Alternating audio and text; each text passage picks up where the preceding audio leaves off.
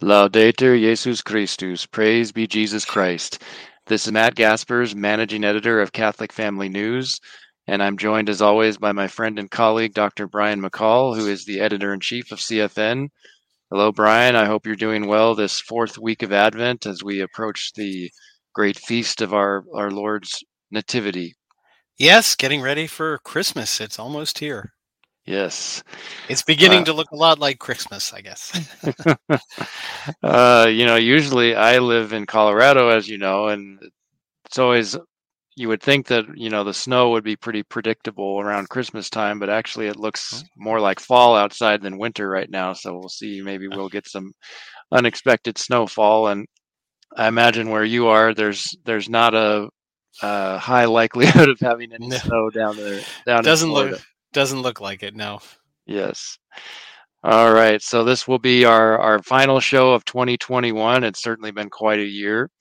Um, I was trying to think of some of the top stories from this past year, but actually, what dawned on me is that the year began, as you may recall, with a liturgical bombshell that documents Spiritus Domini concerning Mm, the orders of, well, what should be known as the minor orders of lector and acolyte being opened up mm, to women in contravention of the entire church's tradition and history.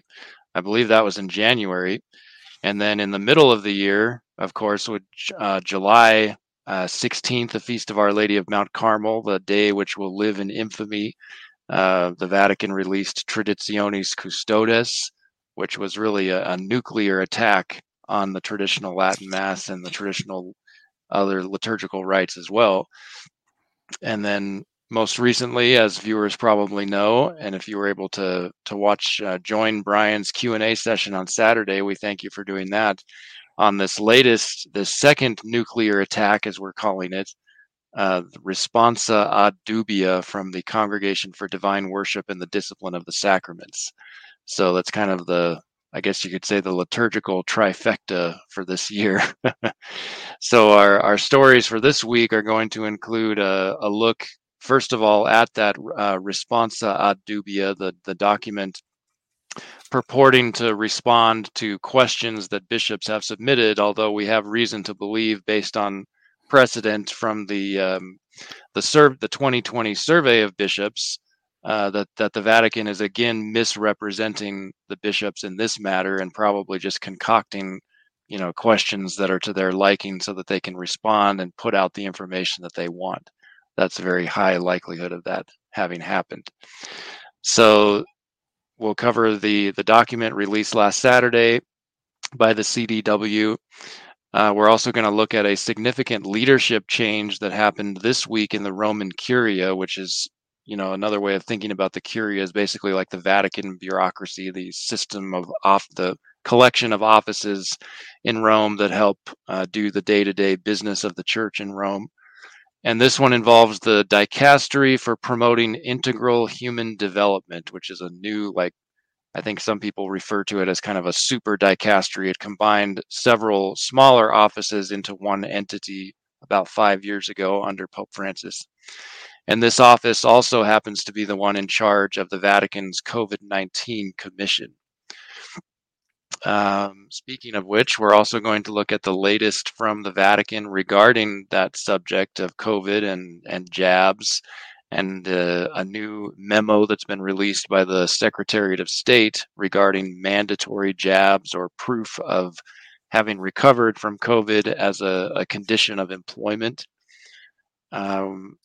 Also, there are several stories this week actually involving this issue. So we also became aware of a Catholic psychiatrist, medical ethicist, and university professor who has recently been fired for refusing to take the jab, even though he has natural immunity. And we'll get into the details if he's suing his former employer, the University of California at Irvine, on the grounds that he has natural immunity.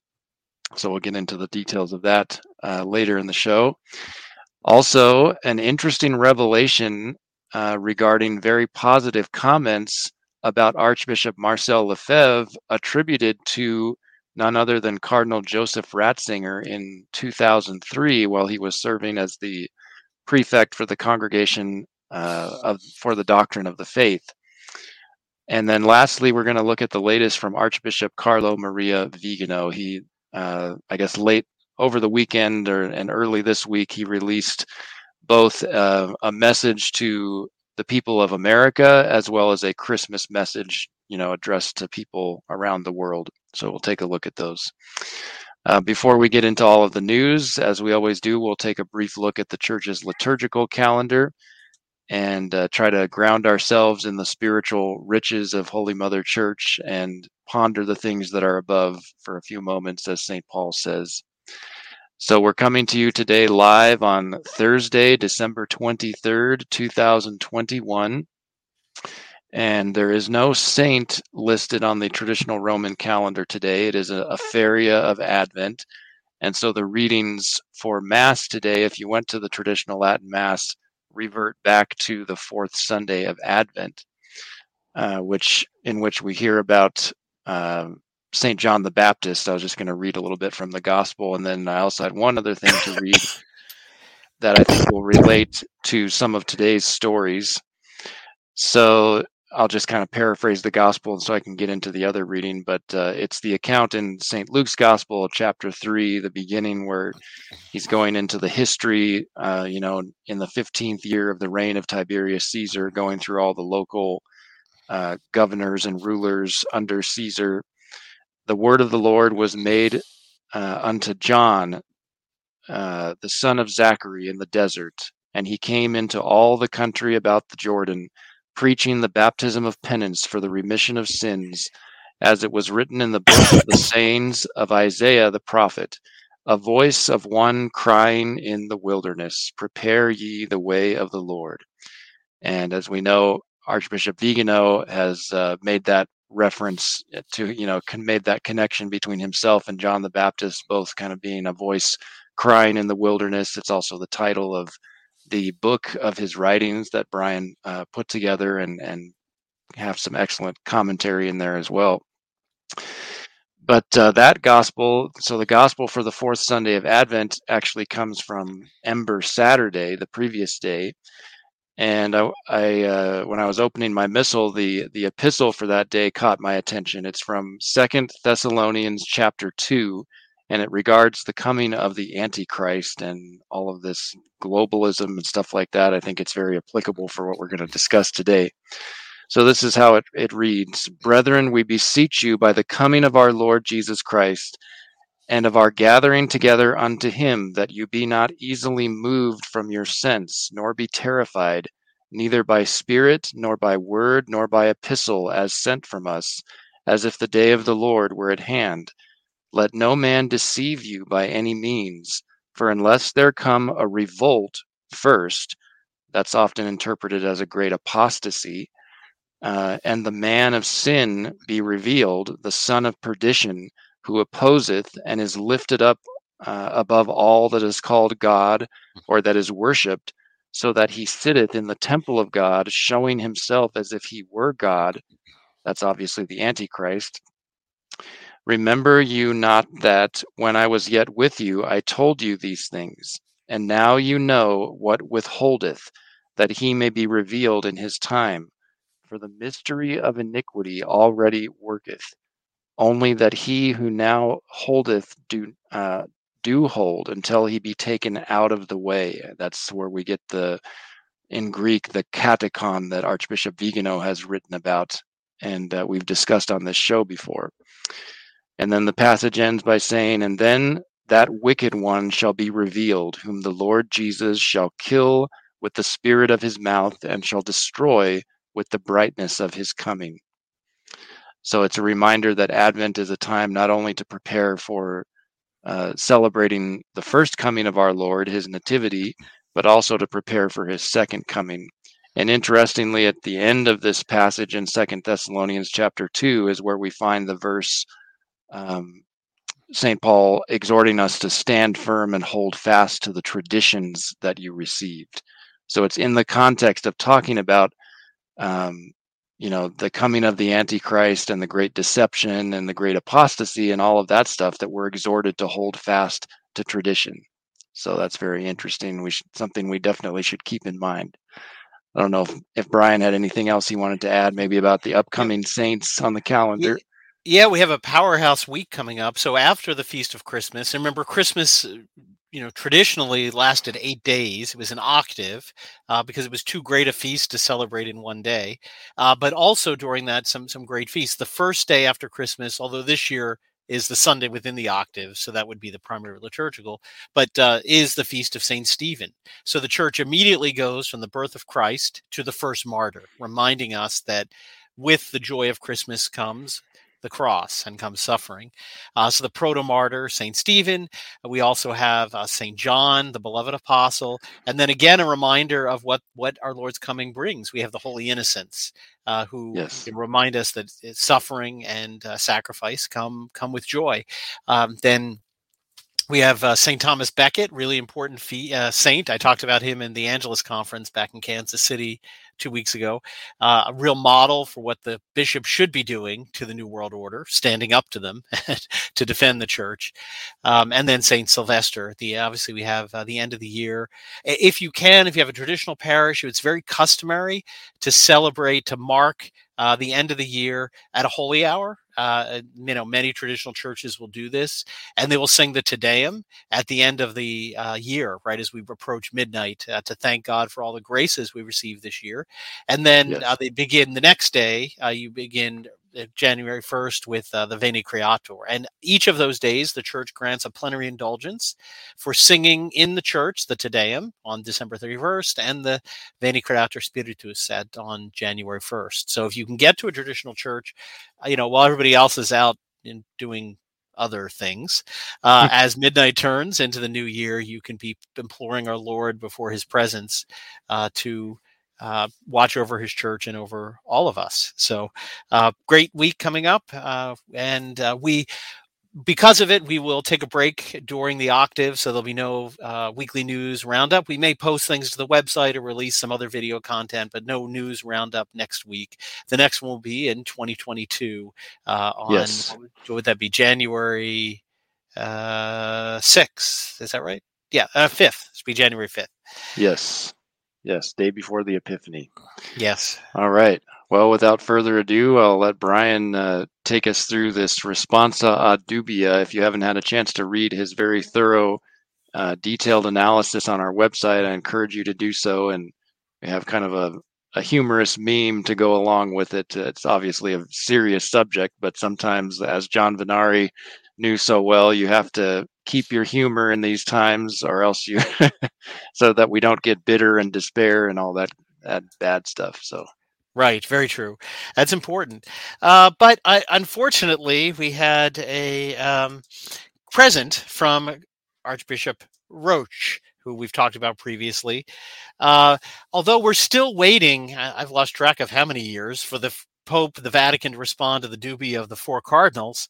Supposedly, there were so many dubia racking up from bishops about Traditionis Custodes that they had to quick get responses out to these dubia. As Matt indicated, a lot of people have speculated these were not questions sent by necessarily bishops. I mean, maybe some of them were. These were, prompted questions so that the answers could be given. So here's the text that Matt mentions. It goes through in much more detail. Obviously, what we can do now. It is, as I said, posed as a set of questions to interpret Traditionis Custodes, but really the interpretations, are sweeping and really present, Right. according to their terms, much greater restriction. Just to a few of the low lights. I would say the so-called explanatory notes are probably even more significant, wouldn't you say, than Yes. the questions and answers? That's really Yes. the meat of the Yes. document. Yes. The explanation for the answers. And so really the key points, they claim the pontifical has been suppressed. The pontifical is for bishops, the administration of sacraments and other ceremonies by bishops, which would suggest, and they basically say, no ordinations and confirmations. Um, They also say the ritual is suppressed. The ritual is where all the other sacraments would be contained. Um, and they do say, however, bishops could, for a time, grant permission for personal parishes only to use the ritual. So if you go to a diocesan, a parish, can't get to confession, but if you go to a personal parish, then you can have confession. And many people have pointed out, I saw this on Rati Cheli, that they don't even know what they're talking about, right? And in suppressing these things, or how these books fit together, because some of the things they suppress are actually copied in the Missale Romanum. And so they actually appear there. When they tried to suppress them, they kind of didn't even remember. Or another absurdity, the right for the faithful to receive communion at Mass is actually not contained in the Missal. It's in the ritual. So technically, if you applied the letter of what they wrote, no lay people could ever go to communion at the traditional Mass anymore. The priest would receive communion. That was it. Because the part, the explanation of how communion is distributed, the third Confiteor and then the Domine Subdinius, all comes from the rite of reception of communion, which is in the ritual, not in the Missal. So again, it goes. I mean, I'm not suggesting any priest should not give out communion, but it just shows they don't even know the text they're suppressing or how they fit together. They Right. obviously doubled down on priests not getting permission. They made it very clear that newly ordained priests, that there's no way these bishops who have so much to say in synodality can grant permission without the Vatican's approval. They also said that bishops are not allowed to grant an exception for diocesan churches to be used for traditional masses without the Vatican's affirmative consent. So not too much in favor of collegiality when it comes to this. Um, Right. Also, some more nonsense on the lectionary. You can't print up a lectionary. Well, as many people, I think Dr. Kwasniewski has pointed out, there already is one. It's called the Evangelia, um, excuse me, the Epistolarium and Evangelium, which contain the epistle and gospel for solemn mass. So again, they don't even know what they're doing. Weird that if the bishop gets permission from Rome and lets the mass be in a parish church, you can't print it in the bulletin to let anybody know it's there. And That's my that's kind of personal how favorite. yeah, that's how detailed they are. What you can and can't print in your parish bulletin in this Right. new bottom up church of Pope And then they Francis. have the audacity to claim in that same section where they talk about, no advertising traditional masses, quote, there is no intention in these provisions to marginalize the faithful who are rooted in the previous form of celebration. Like, Right, give me exactly. a break. How dumb do they think we are? I mean, that's obviously the intention is to marginalize. Exactly. While you're sent off to your, 4x4 chapel in the far flung reaches of the diocese where nobody can know where you are, we're not trying to marginalize you. Right. Exactly. It's absurd. I mean, the whole thing is just utterly absurd. A variety of reactions. Several people have cataloged them. One that I'd like to warn against, there's a few people who are doing what a lot of traditionalists did in the 1970s. There were all these articles written about Missale Romanum, the document of Paul VI promulgating the new mass, and picking apart the exact words, and this isn't legal and it's not technical and he missed this word. And again, there was some merit to some of those arguments, but to me it was kind of like the people that are trying to claim, oh, Benedict didn't really resign. He didn't abdicate because of this word and that Latin text, when he repeated himself like 3 times, which would have been enough to be an abdication. I have abdicated. I abdicate. Right? It's clear what his intention was, and these little nitpicky things are just sort of missing the mark. Same thing. Paul VI clearly wanted to promulgate the new mass. That was his clear will, and kind of arguing against it on this technicality is a pretty, I think, weak response, because there's a much stronger response. I mean, quoting Benedict XVI, the church cannot forbid what has always held sacred. So this is outside the scope of the authority of Roche and Francis, and Bergoglio cannot destroy the traditional mass. There are legitimate regulations about how and when mass is said, but you cannot abrogate it. And that's all you need to say. All of these nonsensical things are just not for the common good of the church, and you don't have to get into a technical oh, this one word I think is not, strong enough. They Mm-hmm. have no force of law. So that's been one set of Yes. arguments trying to argue, oh, well, there's these little glitches. The one of the former the North American province of the priestly fraternity of St. Peter came out with kind of an interesting statement that I'm going to read. The recent document from the Congregation for Divine Worship, released December the 18th, does not directly address the former Ecclesia Dei communities, such as the priestly fraternity of St. Peter, who possess their own proper law. I'm not quite sure that's right. I mean, yes, it doesn't name them, but it Yeah. doesn't exempt them. So when it says a general statement, this book is suppressed, it if you don't say except for the priestly fraternity, they're not accepted. So I'm not sure what they're trying to get at here. A general law of the church applies to them. Maybe some Um, wishful thinking. Maybe. The members of the fraternity of St. Peter promised to be faithful to our constitutions at the time of our admittance into the fraternity, and we remain committed to exactly that: fidelity to the successor of Peter and the faithful observance of the liturgical and disciplinary traditions, quoting their constitutions of the church, in accordance with the provisions of the Motu Proprio Ecclesiae Dei of July 2nd, 1988, which is at the origin of our foundation. And again, I'm glad to see they're reaffirming, we're not planning to break our vows, but in that very reaffirmation, they sort of note the pickle they're in, right? We are here affirming our commitment to the liturgical traditions as confirmed by or in accordance with Ecclesia Dei Afflicta, which is now revoked. Right? Pope Francis made very clear all of the prior norms, including Ecclesia Dei Afflicta, no Right. longer exist. So, when in quoting that, you're saying we're remaining faithful to something that has no legal existence anymore. The provisions of Ecclesia Dei Afflicta, which he has just abrogated. And again, he can't abrogate the mass, but he certainly can abrogate particular laws of prior popes. And he was very clear Right. that that's what he was doing. The superiors of the fraternity will be studying the document more closely while maintaining our ministry, the faithful entrusted to our care. And again, that's great. They're saying the faithful, I want to continue to take care of you. That's great to hear. But their problem is they're 100% dependent on the diocesan bishops. And if the bishops, as have happened, uh, kick them out, they can't. Are they saying? I hope they are. We won't leave. We will not leave you. We will continue to minister to you. Or as they did in Mm, Toronto back during the H1N1, when they wouldn't give communion in the hand, they were gone 7 days later. So I hope their last statement, we will continue those committed to our care, that if bishops say, well, now the Traditionis Custodes is here, we can't have you in our diocese anymore, they will just say, well, we're going to stay because right. these people are entrusted to us. Again, I hope that's what they mean. And Um, ultimately, I think the question is, when they say they're committed to exactly that fidelity to the successor of St. Peter and the faithful observance of the liturgical and disciplinary traditions of the church, is it possible to be faithful to this particular successor of Peter, Francis, while maintaining that faithful observance of the liturgical and disciplinary traditions of the church?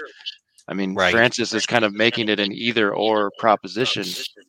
Yes. I mean, he's saying choose me or the mass. I mean, really, I mean, it comes down, and the sacraments is really what he's saying.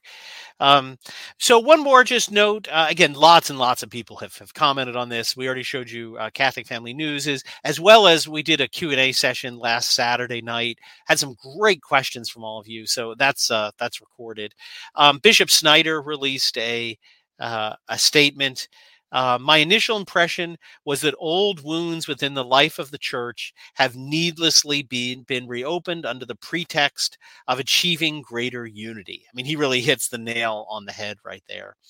The new guidelines betray a hostile inflexibility. These new guidelines impose such merciless and discriminatory norms on the lives of so many young Catholics, priests, and faithful laymen and women. So he really, hits the nail on the head, calls a spade here, uh, Bishop Athanasius Snyder. So really, really good response, and he encourages the faithful to let people know, let the bishops and the Vatican know this is persecution, and we're not going to stand for it. And that's really the only response. No, thank you, Archbishop Roche. We do not want your gift, and we are going to Right. carry on doing what we've always done. Yes. All right. Well, we'll go into our next story. I'm hearing a little bit of an echo in my headphones. I hope it's not Oh, echoing elsewhere. But all right. So our next story. Oh, I think it's gone now. oh, good. Um, Next story involves that leadership change that I mentioned in the Roman Curia involving the dicastery for the for promoting integral human development, which I think is a combination of the old Pontifical Council for Peace and Justice, something like that, and some other things. And it's also the office that Francis put in charge of managing the Vatican's COVID-19 commission. So last week, as viewers may have heard or seen floating around on social media, there were rumors about Cardinal Peter Turkson, a very senior member of the Roman Curia, having supposedly submitted his resignation to Francis, which was very unexpected. Um, and he has since given some clarification as to his reasons for doing that. And then just today, the Vatican affirmed or confirmed, I should say, that Francis did accept Cardinal Turkson's resignation. He's only 73, so technically he's still got 2 years left before the mandatory retirement age of 75. Well, that's at least for diocesan bishops in charge of a diocese. I don't know how it works for members in the Curia, but looks like he might be taking an early retirement. There hasn't been any mention that I've seen from the Vatican about a reassignment for him. And in his place, on an interim basis, the Jesuit Cardinal Michael Czerny, a Jesuit prelate, has been appointed. He's worked in that office for a few years in a different section. So here's what Catholic News Agency reported earlier this week. The headline says, Cardinal Turkson, Pope Francis will decide if I continue to lead Vatican dicastery. So after some rumblings and kind of the rumor mill going for a couple of days last week, Cardinal Peter Turkson, the report says, told journalists on Tuesday of this week that Pope Francis will decide whether he continues to lead the Vatican dicastery for promoting integral human development. Because he happened to be speaking at a press conference on the 21st, and the Ghanaian, he's from the African nation of Ghana, Ghanaian cardinal confirmed that his 5-year term is expiring and he is awaiting the Pope's decision on his future. And unfortunately, there's not, I'm going to check the Holy See press office website to see if there's an English translation yet of the official communique regarding him. There wasn't earlier today. So let me see here if I can. No, there's still nothing on the English. So I did a little Google Translate, and basically it explains in 2016 was when Pope Francis set up this new dicastery, on a 5-year ad experimenta, something like that basis. So those 5 years are up, and Cardinal Turkson basically, as a matter of protocol, submitted his resignation, or I don't even know if that's the correct way to say it, like waiting to see if Pope Francis would renew his term as the prefect of that office. And today we found out that Pope Francis opted not to renew his term as prefect and chose someone else. So here's what Cardinal Turkson tweeted on Sunday, December 19th. He said, in Vatican mandates of office, heads expire at death/resignation of Pope or expiry of 5-year term of office. One surrenders mandate for Pope/new Pope to renew, extend mandate, or reassign. Turkson surrendered in 2013. Francis renewed 5-year mandate in 2016. Now must await new action of Pope. So this new prelate who's taking over on an interim basis, the dicastery is, as I mentioned, Cardinal Michael Czerny, who is, I think I remember reading, he was born in Czechoslovakia, but his family must have moved to Canada because he's a Canadian nationality. So it says, according to the Holy See press office, the Pope accepted the resignation of Cardinal Turkson, who has headed the dicastery since its creation in 2016. Let's see here. And then just a little background information about Cardinal Czerny. He has served as undersecretary of the dicastery and head of the migrants and refugees section since January of 2017.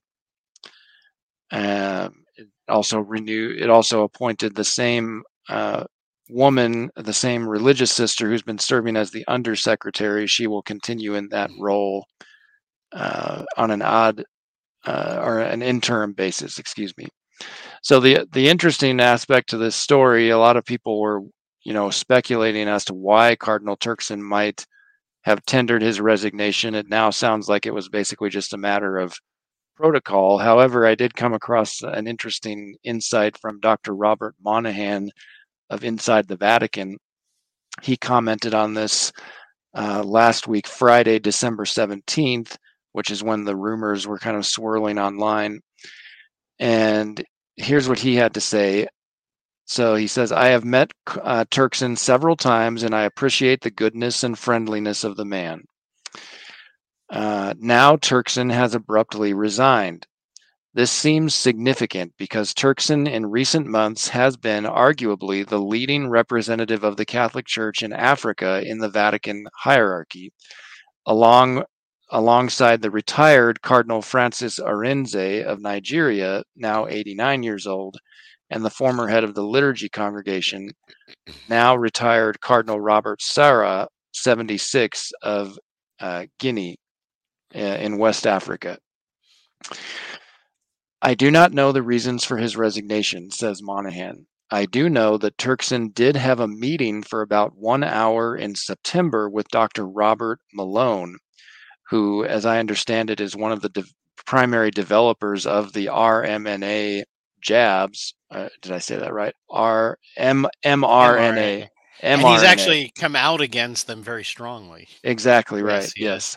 So Monahan continues, Malone has recently called for a halt in vaccinating children based on the fact that children are not vulnerable to the virus and the effects of the vaccines are not yet fully known.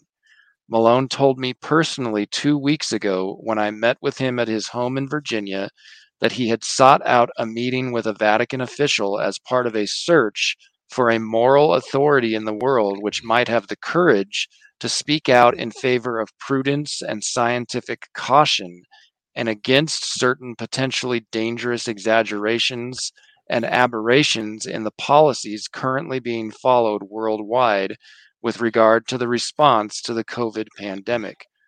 Malone said he hoped to find that moral voice in Pope Francis. Obviously, he was very disappointed in that regard.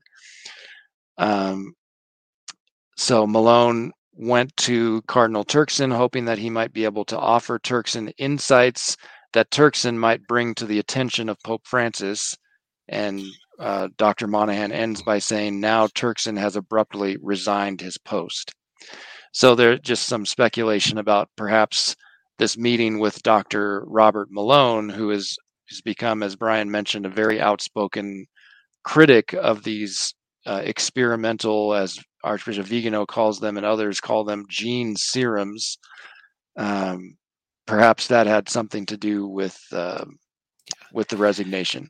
Perhaps, and the resignation does not seem to be just a sort of typical administrative thing, because as do terms do expire, but normally the way it happens, they just get reappointed before the term expires. They don't go through this whole process. And to have sort of an interim appointed, if you're going to continue the term, wouldn't happen. So definitely something's going on, I would hope, because Turkson's not been on the right side of many issues. But, right. but again, maybe this has opened his eyes. Maybe Dr. Malone really got through to him. But as we'll see in our next story, if he has really had a revelation and has said, whoa, this is wrong, it's not a surprise that he would be kicked out. Right, exactly. Exactly right. So maybe that's a lead into our next story. Before I do that, I do have one quick update. I forgot. In our Q&A last week on the dubious dubia, somebody informed us that the Bishop of Tulsa was scheduled to have confirmations, traditional confirmations, actually on Sunday. And so what's he going to do if there's pontifical suppressed? Well, it's interesting. I've been trying to get an answer to what happened for all week.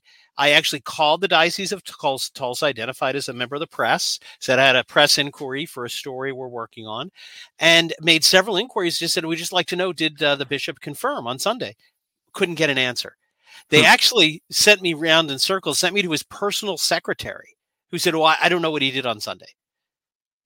It's like Interesting. interesting. And then to the communication office, I had to leave a message. No response. So they're not saying what he did. So for those who are interested, I don't know. If anybody was there and has to report, please let us know. Yeah, But in any definitely. event, getting on to our second story, the Vatican is doubling down on the totalitarian papers, please policies. So we reported previously that they were requiring a green pass to get into the Vatican, not to attend Mass in St. Peter's, but to go to the Vatican museums, if you were an employee of the Vatican, to go into any meetings in the Vatican with any congregations of the Curia. So to access the government of the church, to which every Catholic has a right, or to see the treasures of the church. Well, under that system, that green pass, you had to either have proof of the jab or proof that you have current immunity due to recovery or a negative test. They have now, in this week, issued a new mandate dropping the negative test for employees. Again, all that group excludes attending Mass in St. Peter's for now. But their employees now must get it or lose their job, essentially, Hmm. unless they can prove immunity. Now, that may not last long because a lot of these governments that are doing that saying, oh, well, immunity only lasts 4 months. So if you prove you were sick 5 months ago, that's not good enough, even though many studies are coming out saying it is likely a lifetime immunity. So they're really cracking down in a December 16th ordinance that they sent out. So you cannot get in without this new super green pass. And they actually state that pay will be taken away. You will not get paid for the duration of your absence because you can't get in without prejudice Social Security deductions. So we're going to deduct from your non-existent pay. We're going to charge you and you're Wow. going to lose all your benefits. So really pretty brutal.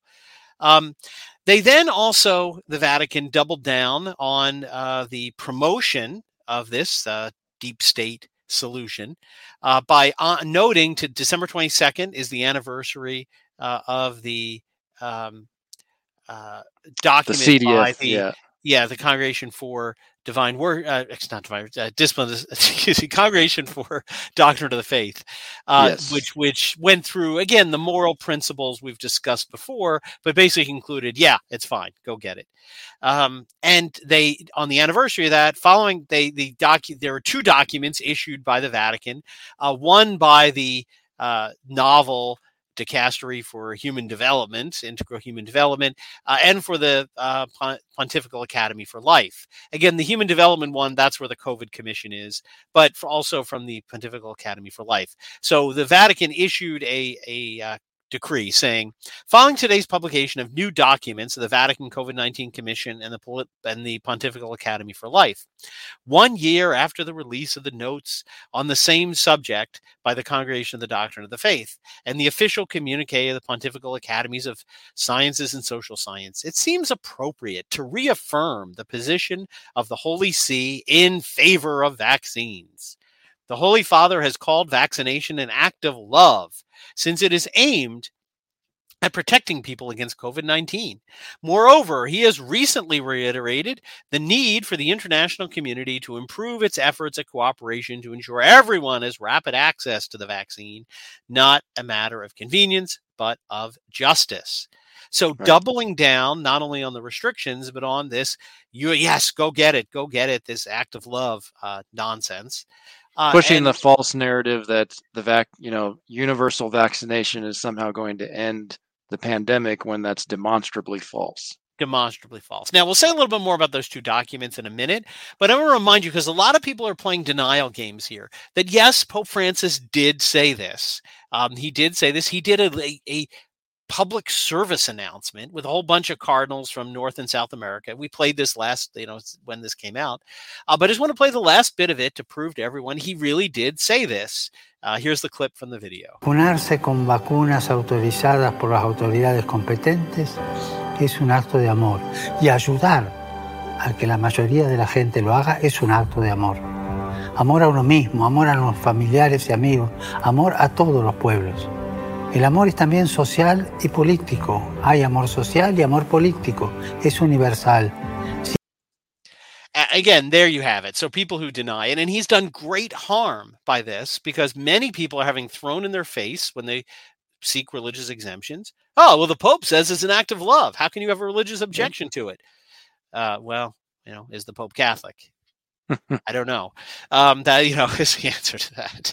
So they are really really pushing this, showing, as Archbishop Vigano has said, they really want to do the bidding of the deep state here and pressure everyone. Now, you would think the Pontifical Academy for Life, who came out with one of these two documents yesterday. And they're more or less, both documents are all worried about children, and children are suffering, all of which is true.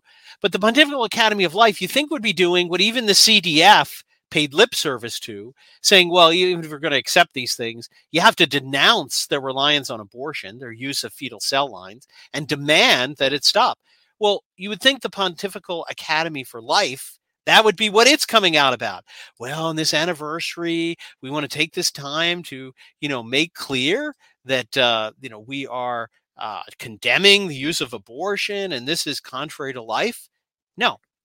Here's what they say. I'll read one paragraph. With this note, the Pontifical Academy for Life, in the exercise of its mission to protect and promote life, wants to take advantage of the experience of recent months and be aware of the positive resources that have been developed during the pandemic, identifying some particularly fragile and problematic areas in order to face the immediate future with the hope that the younger generations deserve. Well, again, wait. The positive resources, and in the same sentence talking about fragile and problematic areas, I mean, it's contradictory, but has nothing to do with condemning what this dicastery was set up for, condemning abortion. Exactly. Not at all. And in fact, just quote a little bit more from this document. Here's what they have to say. Reconstructing events also provides an opportunity to develop in children a trust for science. Faced with diseases such as COVID-19, human intelligence is finding answers that respect the principles governing scientific research. The younger generations raised in a highly technological and scientifically explainable world can be helped to recognize that science is a process of success and failure that brings us close to the truth. At the same time, when ideological denials of the value of scientific research are emerging, the pandemic presents a significant opportunity to reaffirm the value and nobility of the human being and of the gift of one's intellectual abilities. The formulation of effective vaccines was, in addition, a result of the sharing of transnational scientific expertise and of public-private financial resources that allowed essentially for the production of the vaccine. Now, again, this is they're playing a game. I mean, in denouncing, it's almost like I say all the time, whatever they denounce, they're really doing themselves, right? They're just denouncing what they do. They are being ideological, right? In their worship of not science, but of ideological science. Because true science, which is questioning, which is doubting, which is saying, wait, let's test this. Which is not silencing people like Dr. Robert Malone, which is yes. It doesn't silence people. It says, wait, you found a flaw? Oh, let me see that. Let me examine that. Would be saying about these things, these jabs, wait, we have a problem, Houston. There's problems here. Number one, they're not working. Again, there are two. Notice that subtle assertion, the formulation of effective vaccines. They're just presuming that. Well, two stories this week, Royal Caribbean, and I forget the other, two fully vaccinated, according to their policy, cruise ships docked back at port with an outbreak of COVID-19 among all the fully vaccinated. Again, there's enough evidence. I'm not saying, totally ineffective. But a true scientist would say, wait, we got a lot of countervailing data here that's showing ineffectiveness. Maybe we should pause this and study it. To say nothing, as Dr. Malone has pointed out, the unknown effects. So true science would be right to be promoted, but they're not promoting it. They're promoting ideology. Repeat after me, safe and effective, safe and effective, safe and effective. Repeat after me. That's all that they're doing. No scientist would ever say these are safe and effective, because they'd say, we don't know. We don't have enough data. We need more time, a true scientist. And so all these documents do is just show they are a department, as Archbishop Vigano says, of the deep state. The Vatican is just pumping out public service announcements and ideological documents to brainwash children into not thinking scientifically. And speaking of ideology, this document also has a section devoted to the subject, quote, education toward universal fraternity. Yet again, one of his Yes. favorites. So, well, and even talking about censorship of true science, Matt's going to tell us about another censorship story. Yes, I happen to recognize this man's name because I've read one of his books. This is Dr. Aaron Kheriaty, who is a Catholic psychiatrist, medical ethicist, and university professor, formerly employed by the University of California, Irvine Medical School for refusing to be vaccinated, to take the jab. And he, several years ago, wrote a very wonderful book called The Catholic Guide to Depression, How the Saints, the Sacraments, and Psychiatry can help you break its grip and find happiness again. For anyone who has struggled with that or may have family or friends, the book is it's a very excellent resource, published by Sophia Institute Press and written in conjunction with a priest who has a doctorate in sacred theology. So we're giving it a really solid theological foundation for discussing that issue. So Dr. Kheriaty was apparently dismissed. This is what the Catholic News Agency article says. He is suing the University of California for denying him a natural immunity exemption from its COVID-19 vaccination mandate. He's been fired for refusing to be vaccinated. And here's some quotes from what he revealed on his blog last week, Friday, December 17th.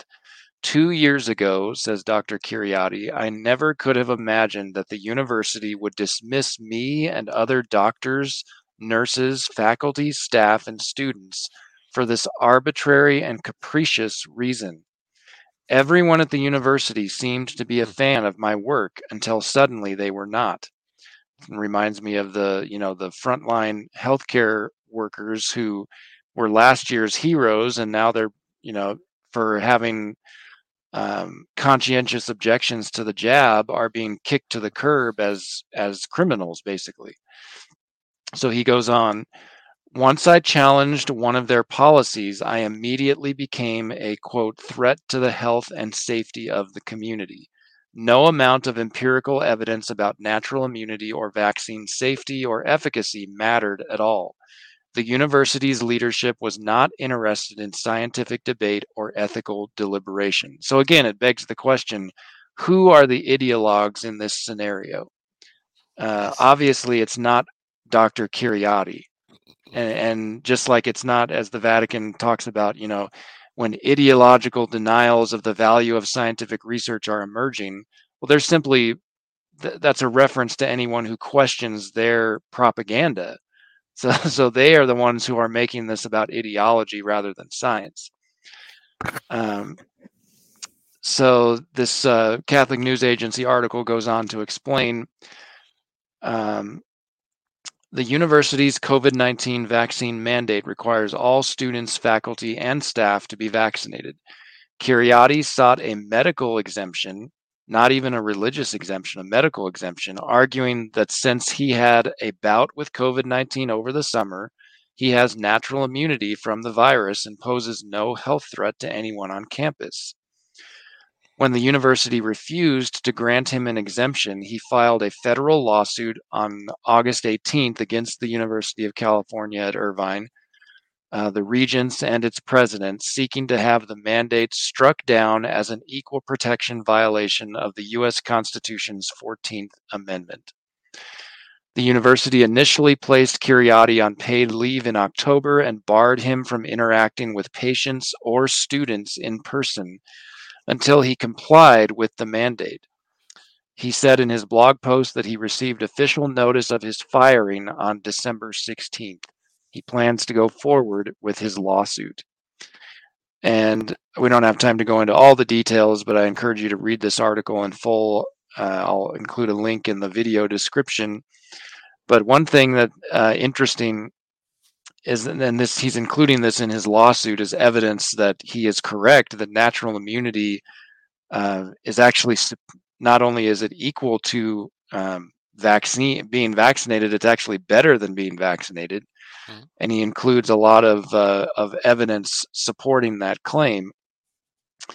Let's see here. So it says in this article, according to his complaint, the legal document, quote, the hunt for reinfections has been a nationwide effort, and out of the estimated 120.2 million individuals in the United States who have been infected with SARS, with COVID-19 as of May 2021, there is not a single documented case of an individual being reinfected with the virus and transmitting it to another person. The CNA article goes on to mention Kiryati's lawsuit cites a recent Israeli study that compared natural immunity to vaccinated immunity. As viewers may recall, there's been very stringent policies in place in the nation of Israel for quite some time regarding all of this. So it says the study concluded that, quote, natural immunity confers longer lasting and stronger protection against infection, symptomatic disease, and hospitalization caused by the Delta variant of COVID-19 compared to the Pfizer 2-dose vaccine induced immunity. So there you have it. I mean, he's got all the research backing him up. I certainly hope that he wins his court case because this is going to continue happening unless people like Dr. Kiryati stand up and fight. So may God bless and reward his efforts. Yes, may he be eventually vindicated for defending science. Yes. And speaking of it, vindicated, our next story, this actually came out a little while ago. It was earlier in the month, but there was so much to report on. It was one of those we didn't get to mention earlier. But this comes from our friends at LifeSite. It really is a significant story that has not been picked up much outside of LifeSite. Well, in the summer of 2003, the then Cardinal Joseph Ratzinger, who would later become Benedict XVI, met with two priests in a private audience. And LifeSite obtained the written recollections of one of these two priests. So a primary source, the written, one of the priests wrote down what happened in this meeting, and LifeSite has seen that. Two interesting details emerge that Ratzinger said that Archbishop Lefebvre was the, quote, most important bishop of the 20th century with regard to the Universal Church. That's a pretty stunning statement. The most important bishop of the 20th century. Now, it sounds positive, but you might say that's a little ambivalent. Well, maybe Arius was really important, not in a good way, right? In the Arian heresy. So maybe that's what he meant. You could argue, but no. The notes go on, to make it clear that he did not mean it, Cardinal Ratzinger, in that sense. He actually, according to the one priest notes, he honored his Archbishop Lefebvre for his work for the church. So being most important was in an honorific way. And actually says, and they quote from, again, these recollections, from my current point of view, speaking as Cardinal Ratzinger, I have to agree with Archbishop Lefebvre in retrospect about having his own bishops. Wow. Yeah. That's stunning, because remember, Ratzinger is the one who negotiated with Lefebvre in 1988 and promised the bishops, but said, well, we can't really tell you when. Well, what about June? What about August? Well, we can't really give you a date. And that's when Lefebvre said, well, I just can't have an agreement with you, Ratzinger, because you can't give me a straight answer to the question. And that's when he went on his own. And so again, Ratzinger was his, opponent, his partner in negotiation. And he's basically saying, I have to agree with them. I mean, that, talk about vindicating him. Right. To read a little bit more extensively, it says in the notes, it is hard to see what the church owes to Archbishop Lefebvre, not just for his African period, but also later for the church as a whole. So that's significant. He's not just saying what he did was just been his missionary before Vatican II, but what he did afterward. Had the French episcopate at that time shown even a little more Christian charity and fraternity toward Archbishop Lefebvre, things might have taken a different course. Wow, that is stunning, and tells us, what the man who was there on the ground with Lefebvre actually thinks. So surprised this hasn't been picked up by more people, but it really is a vindication of Archbishop And Lefebvre. I think the one last thing to mention that has re- direct relevance today in light of these nuclear bombs on the church's liturgical tradition, the Yes. status of the Ecclesia Dei communities. This priest also wrote down this quote from Cardinal Ratzinger. Today, after the experience of 15 years of Ecclesia Dei, Yes. it is clear that such a work as that of the priestly fraternity of St. Pius X cannot simply be handed over to the diocesan bishops. End quote. Yes. Yes. Which they don't want to hand them over. They want to chop their heads off and put their head on a platter to the bishops. Is what Roche wants to do. Yes, So, exactly. Well, I know we're getting close to the end of our hour. I just want to share a few excerpts from this letter of Archbishop Vigano to the American people. It's so refreshing to have a prelate who is speaking the truth with clarity and charity to us as a real spiritual father.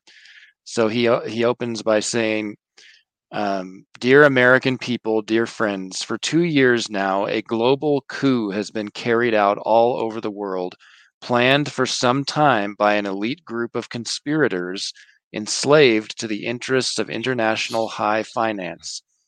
This coup was made possible by an emergency pandemic that is based on the premise of a virus that has a mortality rate almost analogous to that of any other seasonal flu virus, on the delegitimization and prohibition of effective treatments." So I'm sure he has in mind like ivermectin and hydroxychloroquine, among other things, "and on the distribution of an experimental gene serum which is obviously ineffective and which also clearly carries with it the danger of serious and even lethal side effects." He goes on to say later in the message, last year, when many still had not yet understood the gravity of the looming threat, I was among the first to denounce this coup, and I was promptly singled out as a conspiracy theorist. I'm sure the Vatican, in their recent document that we quoted earlier, certainly has Archbishop Vigano in mind. Today, however, more and more people are opening their eyes and beginning to understand that the emergency pandemic and the ecological emergency, quote unquote, are part of a criminal plan hatched by the World Economic Forum, the UN, the WHO, and a galaxy of organizations and foundations that are ideologically characterized as clearly anti-human, and this needs to be said clearly, anti-Christian. Really, the forces gathering, the anti-Christian or anti-Christ forces gathering. He also makes reference to the quote electoral fraud of the 2020 presidential election against President Trump, which he says has shown itself to be organic to this global operation, because in order to impose illegitimate restrictions in violation of the principles of law, it was necessary to be able to make use of an American president who would support the psycho pandemic and support its narrative. And we obviously know who that man is, Joe Biden. And this statement, wrapping up that section of the message, is quite poignant. He says, "The Democratic Party, part of the deep state, is carrying out its task as an accomplice of the system, just as the deep church finds in Bergoglio its own propagandist." As the video clip we yes, we showed looked you at earlier. shows. Yes. And he goes on to focus on the social kingship of Christ and several other themes. But I just want to read towards the end here. He says, "Dear American brothers and sisters, dear patriots, this is a crucial moment for the future of the United States of America and of the whole of humanity. Uh, but the pandemic emergency, the farce of global warming and the green economy, and the economic crisis deliberately induced by the Great Reset with the complicity of the deep state are all only the consequence of a much more serious problem, and it is essential to understand it in depth if we want to defeat it. The problem is essentially moral. Indeed, it is religious. We must put back in the first place not only in our personal lives, but also in the life, put God back, not only in our personal lives, but also in the life of our society. We must restore to our Lord Jesus Christ the crown that the revolution has torn from him. And in order for this to happen, a true and profound conversion of individuals and of society is necessary. And this is, of course, the theme that Archbishop Lefebvre championed for so many years, but Yes. especially after founding the Society of St. Pius X and his book, They Have Uncrowned Him. He goes into this in great detail. Archbishop Vigano says, "For it is absolutely impossible to hope for an end of this global tyranny if we continue to remove the kingdom of Christ from the kingdom of Christ, the nations that belong to him and must belong to him." So he closes by exhorting us to be proud of our identity as American patriots and of the faith that must animate your life.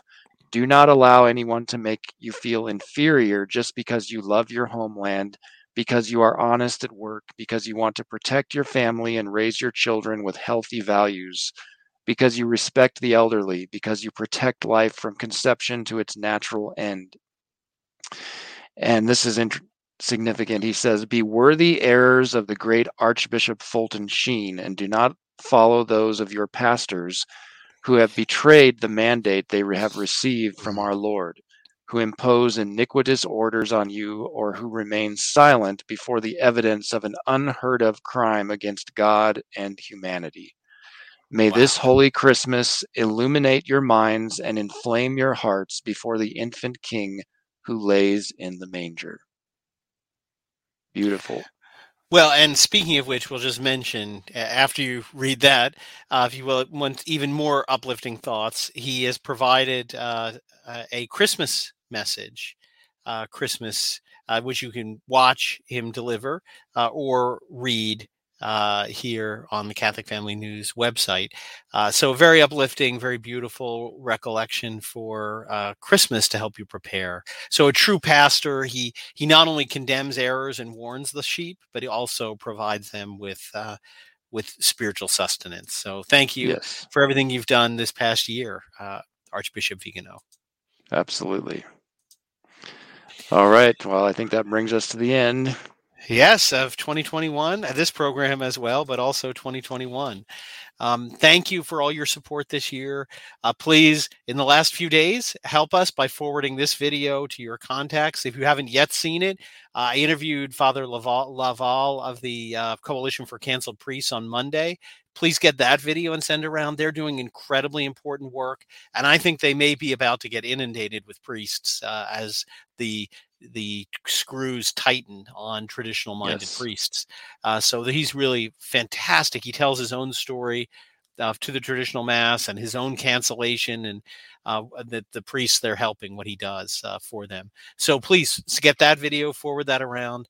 And if you haven't yet subscribed to Catholic Family News, please, we've just sent off the January paper, which will be available to all subscribers through our Zinio platform with an e-edition, and will be mailed in January once the papers are printed.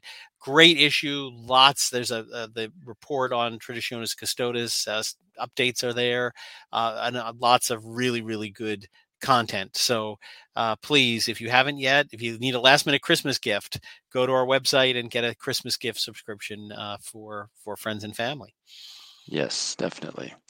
Well, we will end this show, our last show of 2021, as we always do, by invoking Our Lady and praying for all of our intentions and all of our work and everything. Offer it all to Jesus through Mary. In the name of the Father, and of the Son, and of the Holy Ghost. Amen. Hail Mary, full of grace, the Lord is with thee. Blessed art thou among women, and blessed is the fruit of thy womb, Jesus. Holy Mary, Mother of God, pray for us sinners, now and at the hour of our death. Amen. Eternal Father, I offer you the cross of our Lord Jesus Christ and all the instruments of his holy passion, that thou may put division in the camp of thy enemies. For as thy beloved Son has said, a kingdom divided against itself shall fall. Our Lady of Fatima. Pray for us. In the name of the Father, and of the Son, and of the Holy Ghost. Amen. Amen. Well, we wish you a holy and happy Christmas. May you have wonderful celebrations marking the coming of the dawn of grace, the birth of our Savior, with your loved ones and your close friends. And we look forward to seeing you again at the first week of January for the next weekly news roundup. Yes. Until then, God bless you and Godspeed. Yes, God bless everyone.